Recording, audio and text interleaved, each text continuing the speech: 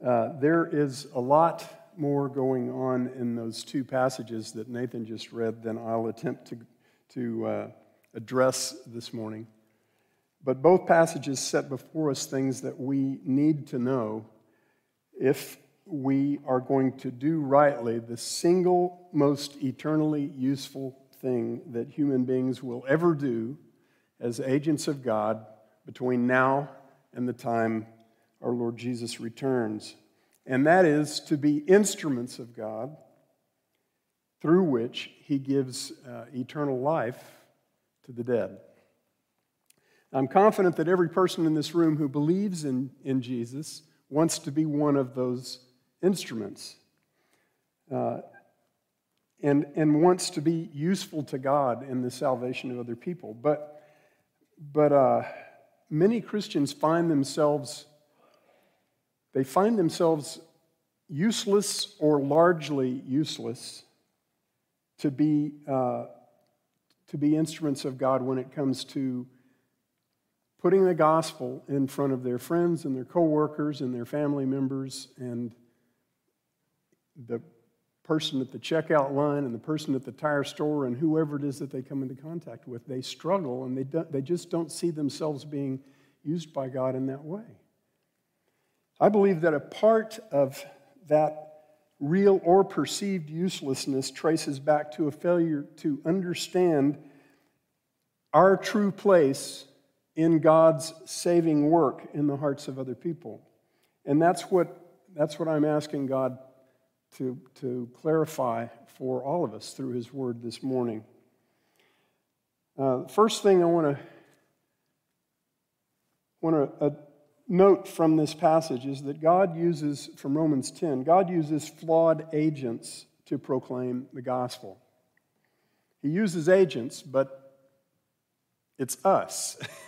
And so we bring a lot of problems to that table.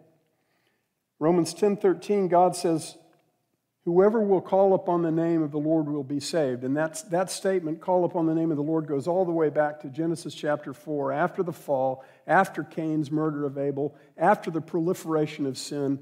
And then Adam and Eve bear a child called Seth, and it says at that time men began to call upon the name of the Lord. And you see that phrase many, many times in Scripture.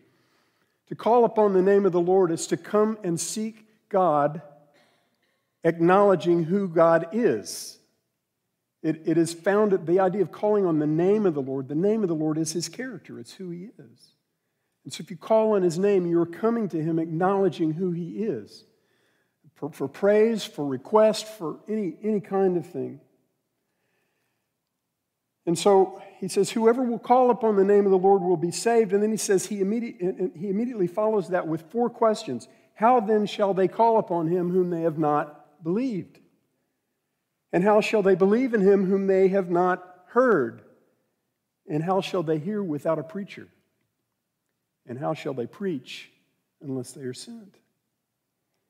Just as it is written, how beautiful are the feet of those who bring glad tidings of good things. And those first 2 questions aren't too hard to understand. No man will bother calling upon the name, the character of a God that he doesn't trust, if that character is not trustworthy. Belief comes before dependence.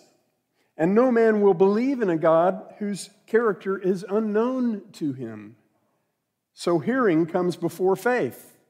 And those are both powerful ideas that we could develop all day long. But the last 2 questions bring us directly to the matter of human agency. How shall they hear without a preacher? And how shall they preach unless they are sent? Now, when you hear the question, how shall they hear without a preacher? You might think the obvious answer is, well, God could tell them Himself, right? And He could, of course. But as we've clearly seen from God's Word over the last couple of weeks, God says that that's not how He generally does things, especially when it comes to advancing His kingdom on earth, to spreading the gospel of Christ. The very first chapter of the Bible tells us that God created human beings to be His agents and image bearers, to do His work, His way, in His creation, because we've been made in many ways like Him. And that includes His work to seek and save the lost. At the end of Matthew 9, when Jesus sent out 70 men, quote, as lambs in the midst of wolves, to go ahead of Him into the cities into which He was about to come, He said to them, the harvest is plentiful, but the workers are few. Therefore, beseech the Lord of the harvest to send out workers into His harvest. Whose harvest? God's harvest. And who sends the laborers into God's harvest? God does. It's no accident that Jesus said that to men whom He had just chosen to be His workers, His harvesters. and they weren't necessarily going to see the harvest yet. They were going to be used by Him to prepare the field a little bit. And so one of the things that points out to me is I've always heard it said, be careful what you ask God because He might give it to you. And this tells me, be careful what you ask God because you might be the answer. Just before Jesus ascended into heaven after His resurrection, He said to His disciples, you will receive power when the Holy Spirit has come upon you, and you shall be my witnesses in Judea and in Samaria, in Jerusalem and in Judea and Samaria, and even to the ends of the remotest part of the earth. So here, beloved, is God's game plan for evangelism as He has made it known. It's very simple. God saves lost men, women, and children purely by grace through faith in the gospel of Jesus Christ. And God usually delivers that gospel to the lost through His redeemed human agents. And we are those agents. In 2 Corinthians 4, Paul says, we have this treasure in earthen vessels, jars of clay. And if you keep reading that chapter, 2 Corinthians 4, you find out that these jars of clay are afflicted and weak and even dying. And then, the question is, what is it that these vessels bear? Well, he tells us, we bear the light of the knowledge of the glory of God in the face of Christ. Wow.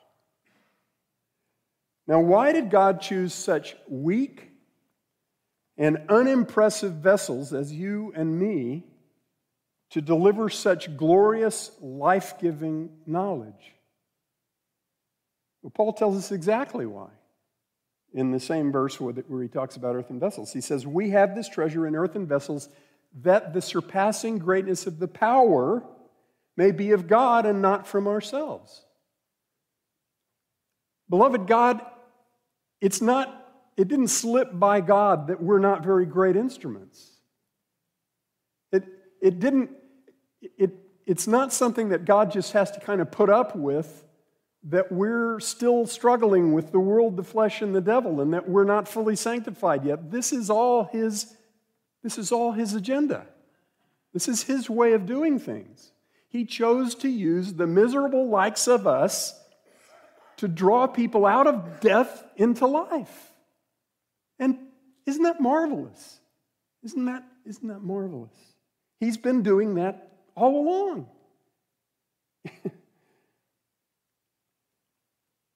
We have this treasure in jars of clay in order that the surpassing greatness of the power may be Him and not us. We have the greatest job in the world.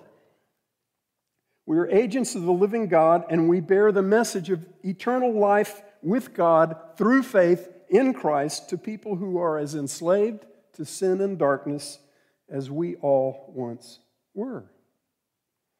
And our success in that task has nothing to do with us. It's all God.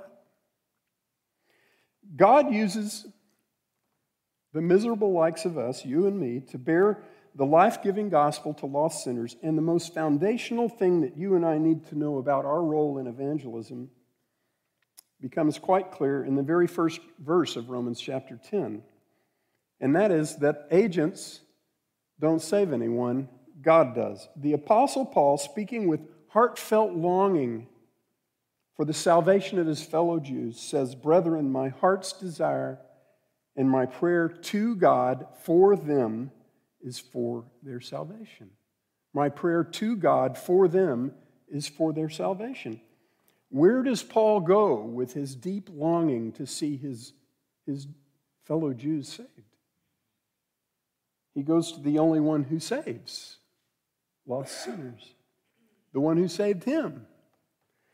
He prays to God for them. Nobody worked more diligently to appeal to the Jews throughout the Roman Empire to turn away from their man-centered notion of righteousness and to cling to the righteousness of Jesus Christ alone to make them acceptable in the eyes of God, clean in the eyes of God.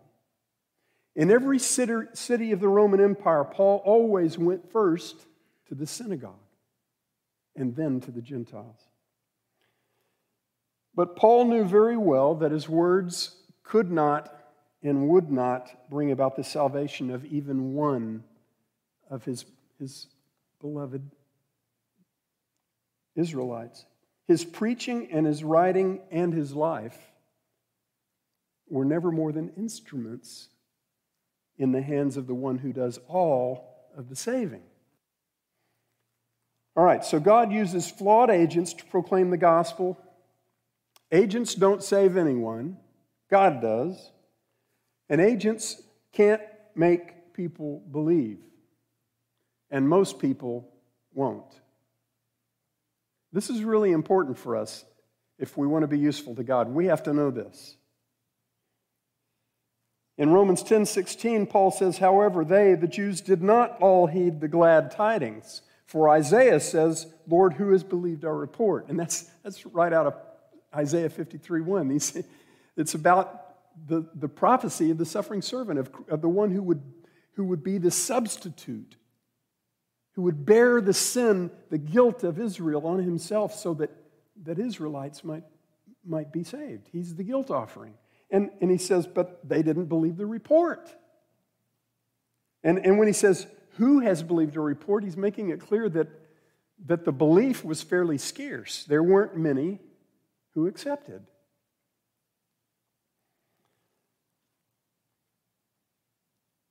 It's not just many who will reject the gospel, friends. It's most.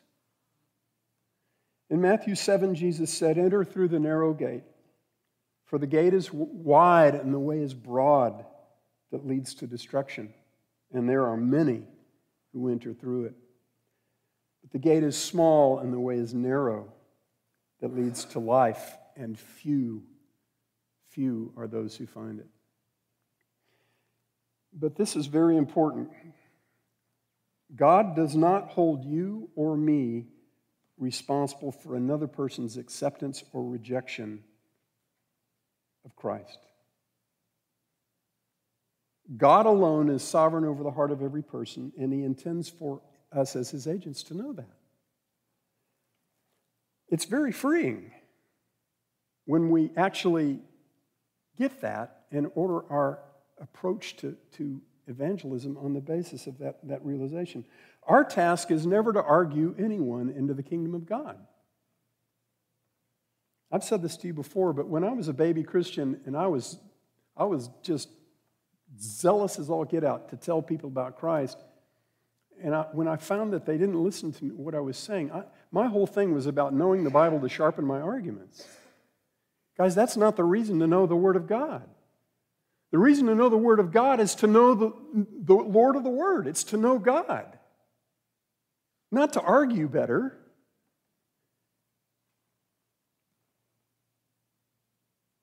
The more I came to know God, the more personally and deeply I came to know God. You know, the more natural it seemed to share Him with people.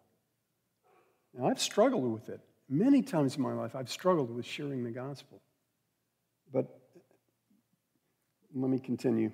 Our task is never to argue anyone into the kingdom of God. Any attempt to do so is the height of futility because you and I determine absolutely nothing when it comes to the salvation of anyone's soul. Romans 10:15 says, "How beautiful are the feet of those who bring glad tidings of good things." See, our task is simply to proclaim the best news ever to lost people.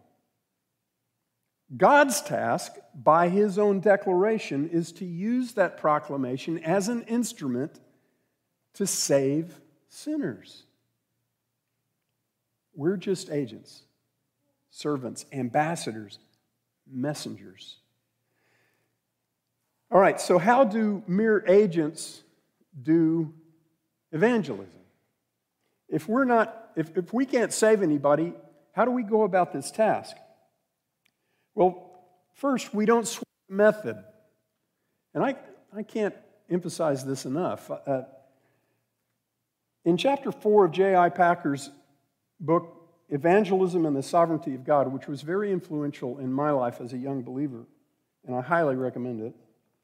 I guess it's like third or fourth edition, I don't know. He's with the Lord now.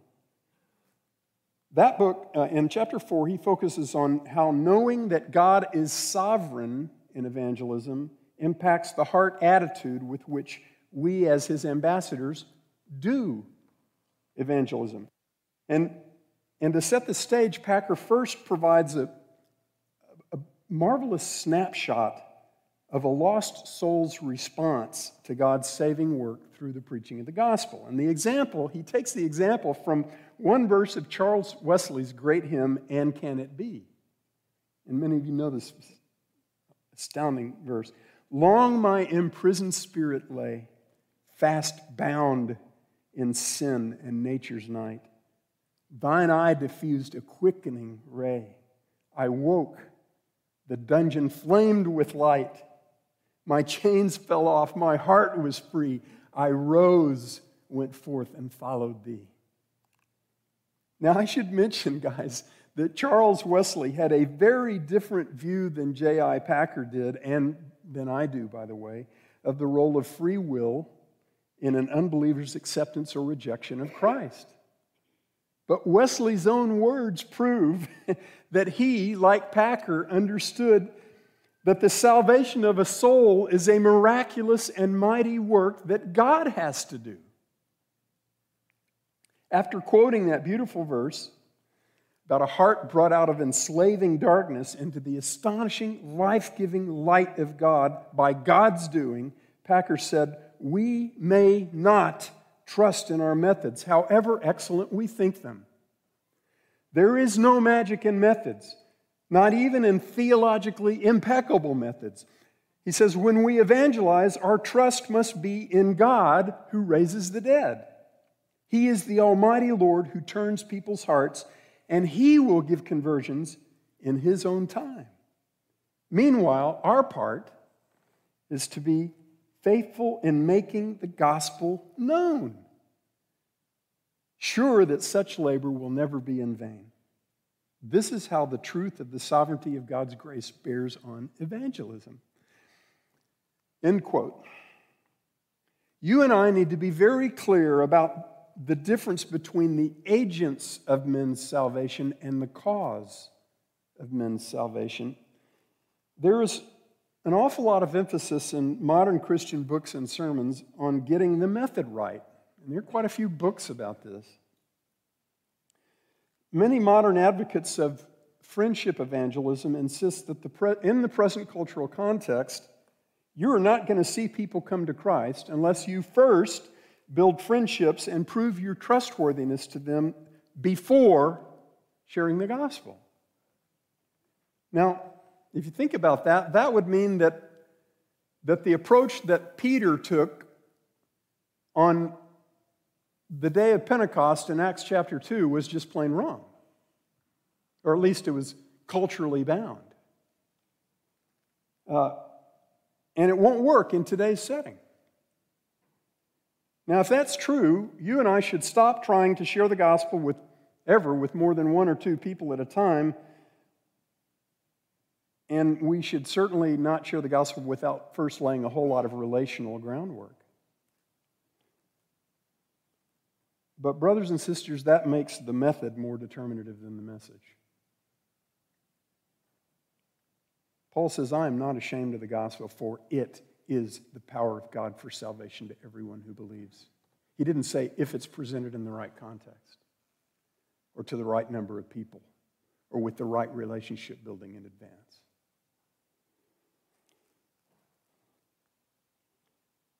That kind of, this scrutiny that's being paid to method makes method more determinative than the message, and it makes agents more determinative than the cause. It's not the right tract or system or method or head count that makes our efforts to share the gospel successful. It is the sovereignty of God over the souls of men. Now again, this does not mean that we aren't accountable to God for the words that we speak and for the heart attitude behind those words as we seek to share Christ with others. The last thing that any of us needs to do is to be the impediment that keeps someone from the gospel. And sometimes, we're capable of being quite an impediment. But there's a vast difference between being accountable and being determinative. Say it again. There's a vast difference between being accountable and being determinative. God is determinative because God is sovereign. The how that matters to God is not about method, it's about the heart. J.I. Packer goes on in his book to talk about the heart attitude that should characterize our work of evangelism because of our great confidence in the only one who saves, instead of in ourselves and our methods. And he writes that there are 3 ways that our confidence in God's sovereignty over the souls of men, women, and children should mold our attitude and approach to evangelism. And the 3 are, we should be bold, patient, and prayerful. Bold, patient, and prayerful. First, he says we should be bold because God hasn't been unclear. And I'm not quoting him, I'm summarizing, but God intends for his people to proclaim the gospel of Jesus to everyone, regardless of their response. And we have every reason to expect that God is going to work through our bold witness for Christ in the hearts of some, but not most. Packer says, you yourself, since you became a Christian, have been learning constantly how corrupt and deceitful and perverse your own heart is. And before you became a Christian, your heart was worse. And then he says, yet Christ saved you. That should be enough to convince you that he can save anyone. If you don't believe that, you might have a way too exalted a view of yourself. So persevere, he says, so persevere in presenting Christ to unconverted people as you find opportunity. You are not on a fool's errand. You are not wasting either your time or theirs. You have no reason to be ashamed of your message or half-hearted and apologetic in delivering it. You have every reason to be bold and free, natural, and hopeful of success. End quote. Knowing that we are agents of God in his work of seeking and saving the lost. Sorry, I got behind. There we go. Knowing that we're agents of God in his work of seeking and saving the lost, and that he alone is the cause of their salvation, should make us bold. That same confidence in God should make us patient. God has lots of agents. And he may use several of those agents to bring one person to faith in Christ. And the process by which he turns the heart of a person from unbelief to belief in Christ might take a long time as we measure such things, not as God measures such things. In John chapter 4, after telling his disciples that the fields were white for harvest, Jesus said to them, "For in this the saying is true, one sows and another reaps. I sent you to reap that for which you have not labored. Others have labored, and you have entered into their labor." Now that metaphor of one harvesting what another has planted implies time, and it implies process. Like the process by which wheat goes from being an unplanted seed to a flourishing plant ready for harvest, so it is with the soul made ready by God. God alone is sovereign over that whole process, and it is a process. In 1 Corinthians 3, Paul rebuked the Corinthian believers for creating divisions, cliques within the church in Corinth based on allegiance to one man or another. And Paul's rebuke to the Corinthians was all about the difference between the agents of God's work among men and the cause of that work, specifically in the matter of a man's salvation. Listen to this. 1 Corinthians 3, verses 4 through 7. When one says, "I am of Paul," and another, "I am of Apollos," are you not mere men? Are you not mere men? What then is Apollos? What is Paul? Servants, through whom you believed, even as the Lord gave to each one. I planted, Apollos watered, but God was causing the growth. So then, neither the one who plants nor the one who waters is anything, but God who causes the growth. Now, Paul couldn't be any clearer than he's being here. Neither the one who plants nor the one who waters nor the one who harvests is anything. Paul's not saying that we have no part in God's work. He's saying we don't determine the outcome. It's God alone who gives life to the one who was lost and dead in sin, just as we all once were. That verse 7 of that passage reminds me of Galatians 6:3.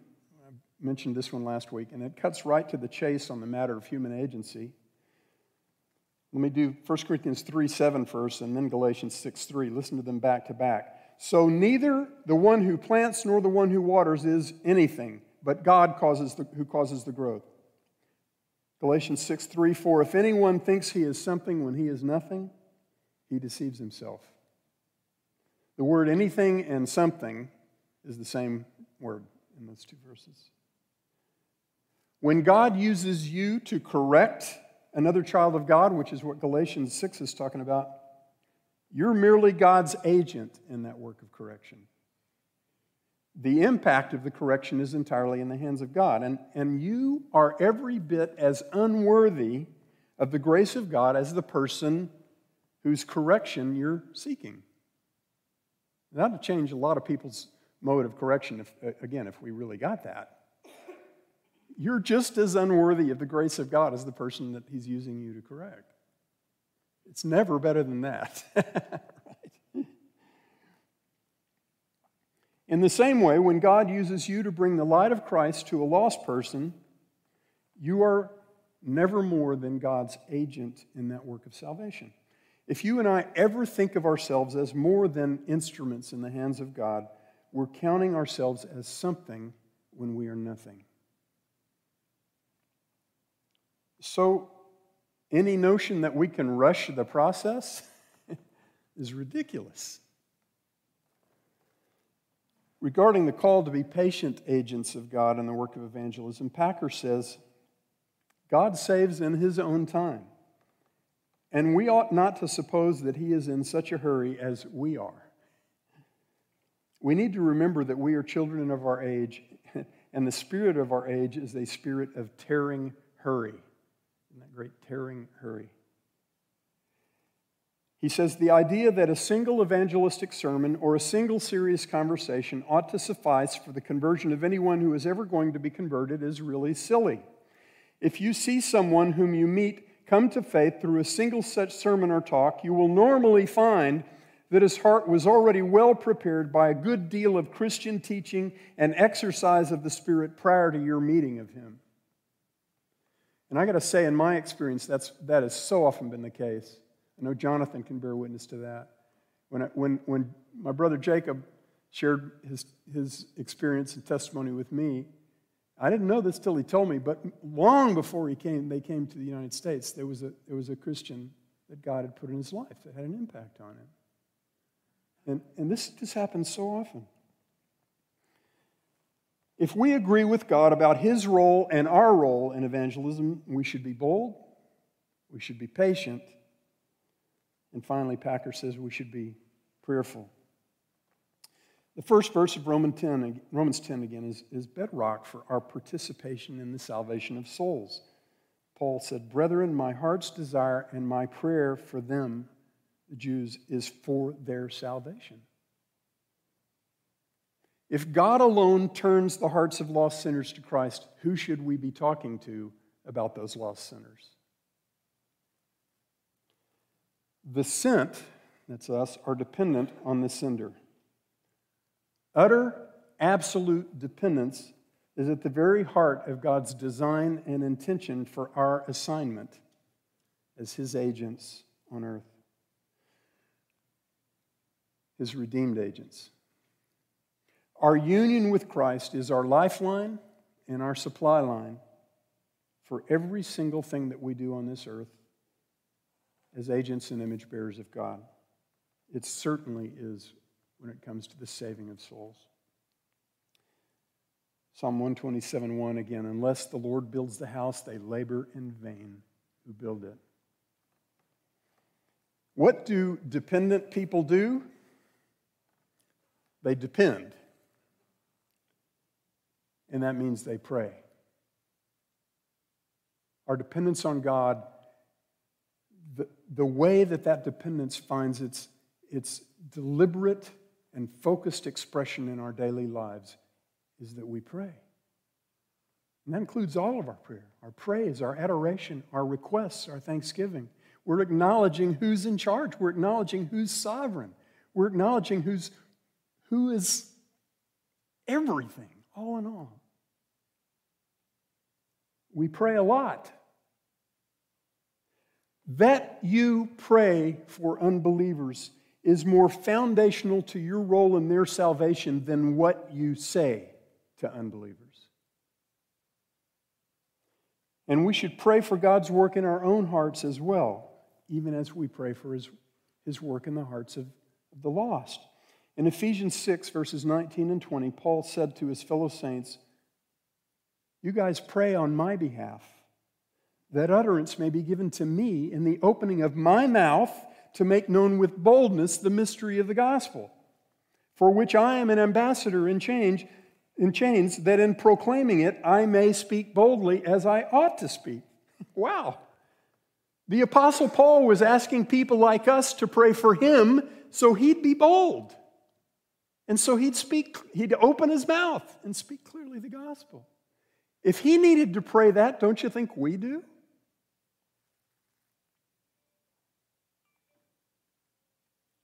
So pray daily to the one who alone causes men to turn to Christ and to the one who alone makes his agents useful as his ambassadors. Pray for his work in the heart of your unbelieving neighbor, a co-worker, family member, and for his work in your heart. And keep praying. I prayed earnestly, more times than I could ever count, for my dear father's salvation for decades. And so did my mom. God brought my dad to faith in Christ in the last year and a half of his life as he was battling a losing battle against lung and liver cancer. Dad died in a hospice bed at the foot of his and his wife's king-size bed at their house. And shortly before he breathed his last breath, he came out of a coma, and he looked right in my mom's eyes, and he said to her, "I want you to know this. I love the Lord, and I love you." It was the last thing my mom got to hear from my dad.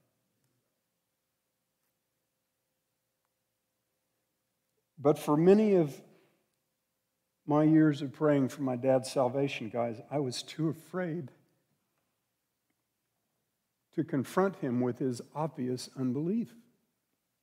I couldn't bring myself to say to him that his insistence that he was on good terms with God didn't match up with either his words or his life. So for decades, I said nothing to my dad, but I said much to God about my dad. And God knew what he was doing the whole time. He had to create the willingness and the boldness in me, and he had to do more than that. He had to create the humility in me to talk to my father with gentleness and with love.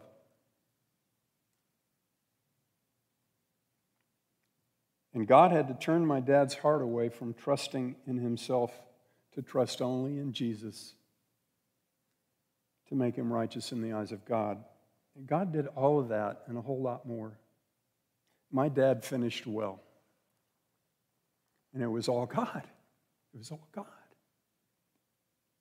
If you want both you and that dear unbeliever that God put in your life to be ready when God determines to use you, first be prayerful. There are two more facets. Those are the three that Brother Packer listed. There are two more facets to the heart of a useful ambassador of Christ that I want to add to those three. Be hopeful and be gentle. Christ's agents have a living hope. In 1 Peter 3, Peter says, when we face unjust suffering for the sake of righteousness, we must not be intimidated or troubled by those who persecute us. And then he says, but sanctify Christ as Lord in your hearts, always ready to make a defense to everyone who asks you to give an account for the hope that is in you, yet with gentleness and fear. The fear is fear of God, not of people. And keep a good conscience so that in the thing in which you are slandered, those who revile your good behavior in Christ will be put to shame. Now, the context of that passage is very important, as context always is. If you yank verse 15 out of the context, you might come to the convenient conclusion that the only time that God intends for you to share the gospel is when someone says, tell me about your hope. But the passage is talking about what Christians do when we are persecuted for our godly behavior. When we're persecuted for our godly behavior. Whether we find ourselves in the defendant's chair in a courtroom or simply facing a condemning accusation from an unbeliever because we have held fast to godly behavior, and that includes our words, the real question that will be set before us at that point is, why are you doing what you're doing? What makes you do the things that you do? And the person posing that question probably won't have a clue that our doing is an outworking of our hope. And God says, you get to tell them that. You get to make that connection between your life and your words and your hope. The hope that Peter's talking about here is the same living hope that he talked about in chapter 1 of the same epistle. It is the forward-looking hope that legitimately belongs only to the redeemed children of God. It's the hope that 1 Peter 1:13 says is to be fixed completely on the grace to be brought to us at the revelation of Jesus Christ. That's forward-looking. It means when he comes back. It's not hope of somehow finding well-being in your present circumstance or in any circumstance that you're going to be in between now and the time that Jesus comes back. Or the time that you go to him because you breathe your last here. The living hope that we possess is an eager and confident expectation of the perfect well-being that only Christ's return will bring to us. Only us coming into the presence of him, together with all of those who will dwell with him forever. Now, do you want to be used by God to open up opportunities for you to share the good news of forgiveness and eternal life in Jesus with lost people? Do you want that? Then give constant daily attention to where your hope is fixed. If you're looking around, your hope's in the wrong place. If you're looking forward and upward at Christ, fixing your eyes on the author and perfecter of faith, then your hope's in the right place. See, Christians live looking forward. And it affects everything that we do right here. It's not impractical, it's the height of practicality. Give constant daily attention to where your hope is fixed.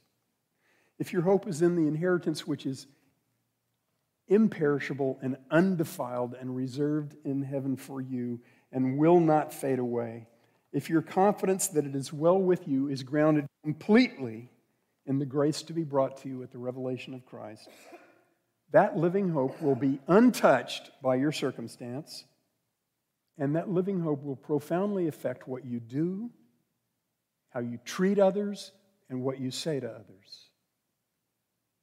In every context of life and in every relationship.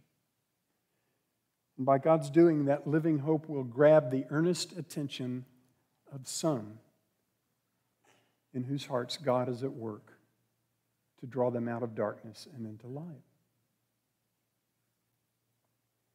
Considering what's going on all around us here in the very memorable year 2020, it's worth mentioning that God's agents must not get into agonized conversations about the next election or the last election or the ravages of COVID-19 or the injustices of men against men.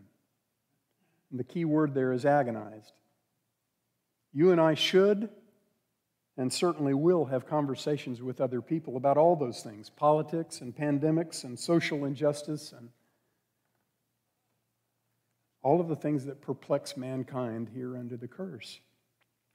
But our side of those conversations must not be agonized. Our conversations with the lost and with one another are to be hope-filled conversations. Hope-filled conversations. And those conversations stand out like a sore thumb in this world. They're hard to find. When someone asks you how you're doing, how hard would it be for you to say something like this? Well, every day is full of challenges, but it is well with my soul because of Jesus. Or someone says, how are you doing? And you say, well, I deserve eternal judgment, but Jesus gave me eternal life, so I have to say I'm doing pretty well. Neither of those statements is the whole gospel, but either can be used by God as a seed or as water in the process of drawing someone to faith, even if the conversation never goes any further than that. Now, here's the kicker. Will statements like that make some people consider you to be a complete nutcase so that any further conversation with you should be avoided? Absolutely. Some people will come to that conclusion very quickly. Does that mean that such statements are useless to God and you shouldn't make them? Not at all. Beloved, if your fear or my fear of driving someone away from Christ or making things awkward keeps us from talking about Christ, you and I have way too exalted a view of agents. When others are venting their strident opinions about the upcoming election, how hard would it be for you or me to say something like this? I have strong convictions, too, about who should lead this country, and I vote. But Psalm 146 says, do not trust in princes, in mortal man in whom there is no salvation. So my trust is not in whoever gets elected. My trust is in the King of Kings. I've said that to a number of people And the conversations that, what's actually surprised me is that more often than not, the conversations that came out of that have been really good ones. Had one guy jump in his car and drive away at a gas station. He and another guy were talking about politics and the last election. But you know what's cool? The guy that didn't drive away, we sat there in the parking lot and talked for half an hour, and other people came and got gas and heard parts of that conversation.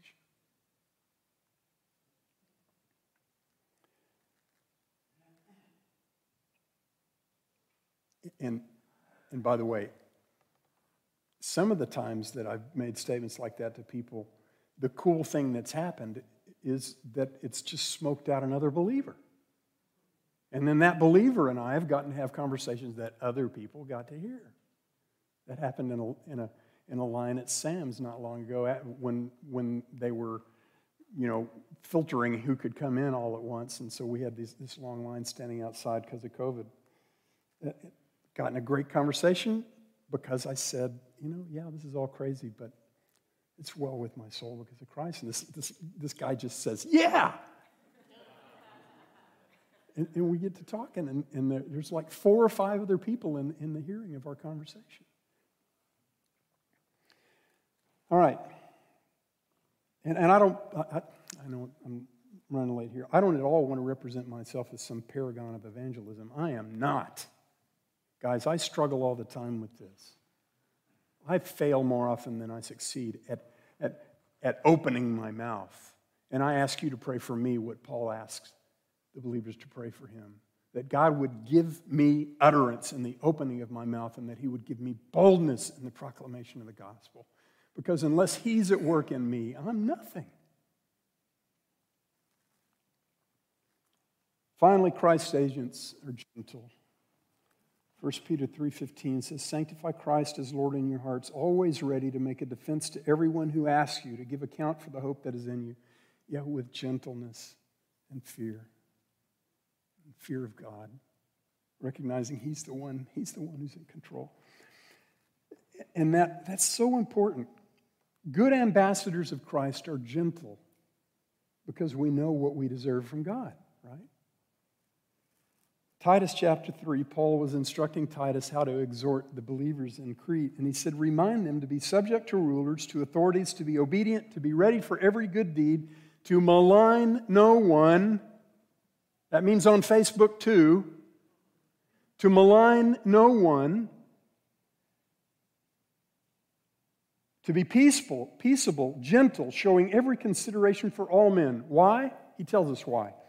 For we also were once foolish ourselves, disobedient, deceived, enslaved to various lusts and pleasures, spending our life in malice and envy, hateful, hating one another.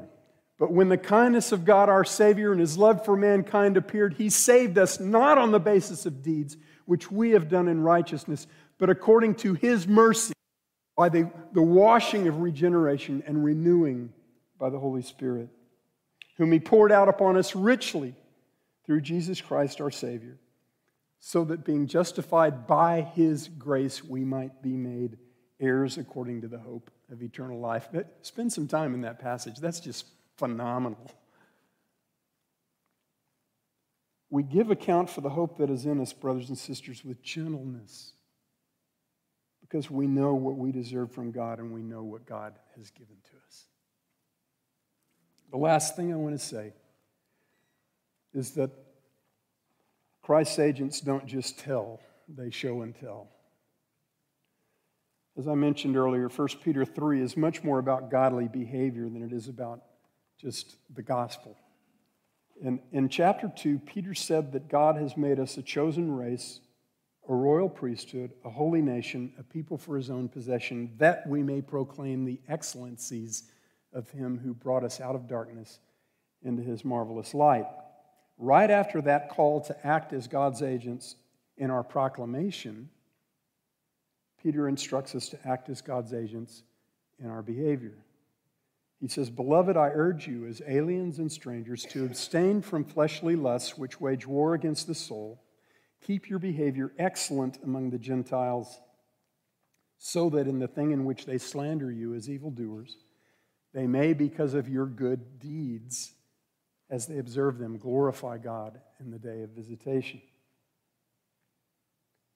Sanctify Christ as Lord in your hearts. Keep a good conscience, so that in the thing in which you are slandered, those who revile your good behavior in Christ will be put to shame. That was verses 15 and 16. Okay, so I'm about done here. We're agents, we're ambassadors of God and His work of saving souls, but we're agents who bear the image of Christ. The task of evangelism is not just to tell others about Jesus, it's show and tell. We've been commissioned to bear to this world not only the message of Christ, but also the manifestation of Christ, the presence of Christ. He adorns the message with the manifestation. And if those two contradict each other, it messes with the message.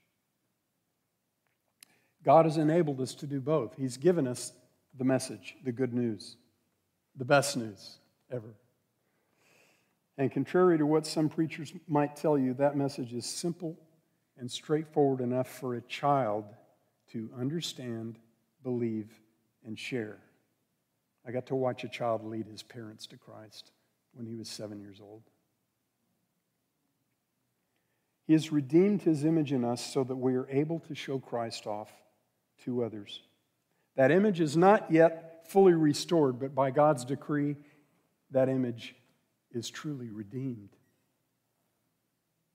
In Ephesians 4, Paul instructs us to lay aside the old man, which is being corrupted in accordance with the lusts of deceit, and to be renewed instead in the spirit of your mind, and put on the new man, and listen to this, which in the likeness of God has been created in righteousness and holiness of the truth. See, our nature is the new man, not the old one, our true nature. The new creation that God has made us by bringing us into union with Christ. So it's not against our nature to display Christ in the world. It is our nature. So as the redeemed agents and image bearers of Christ, let's be diligent to put on and to show off our Savior and Master as we diligently proclaim Him to the lost. Dear Father, we want to be useful to You, to fill Your kingdom with people who are every bit as resistant to the gospel as all of us once were. Make us bold, patient, prayerful, hopeful, and gentle bearers of both the message and the image of Christ. Use us to produce much fruit, Father, and make that fruit remain to the glory of our great God and Savior, Jesus. It's in His name we pray.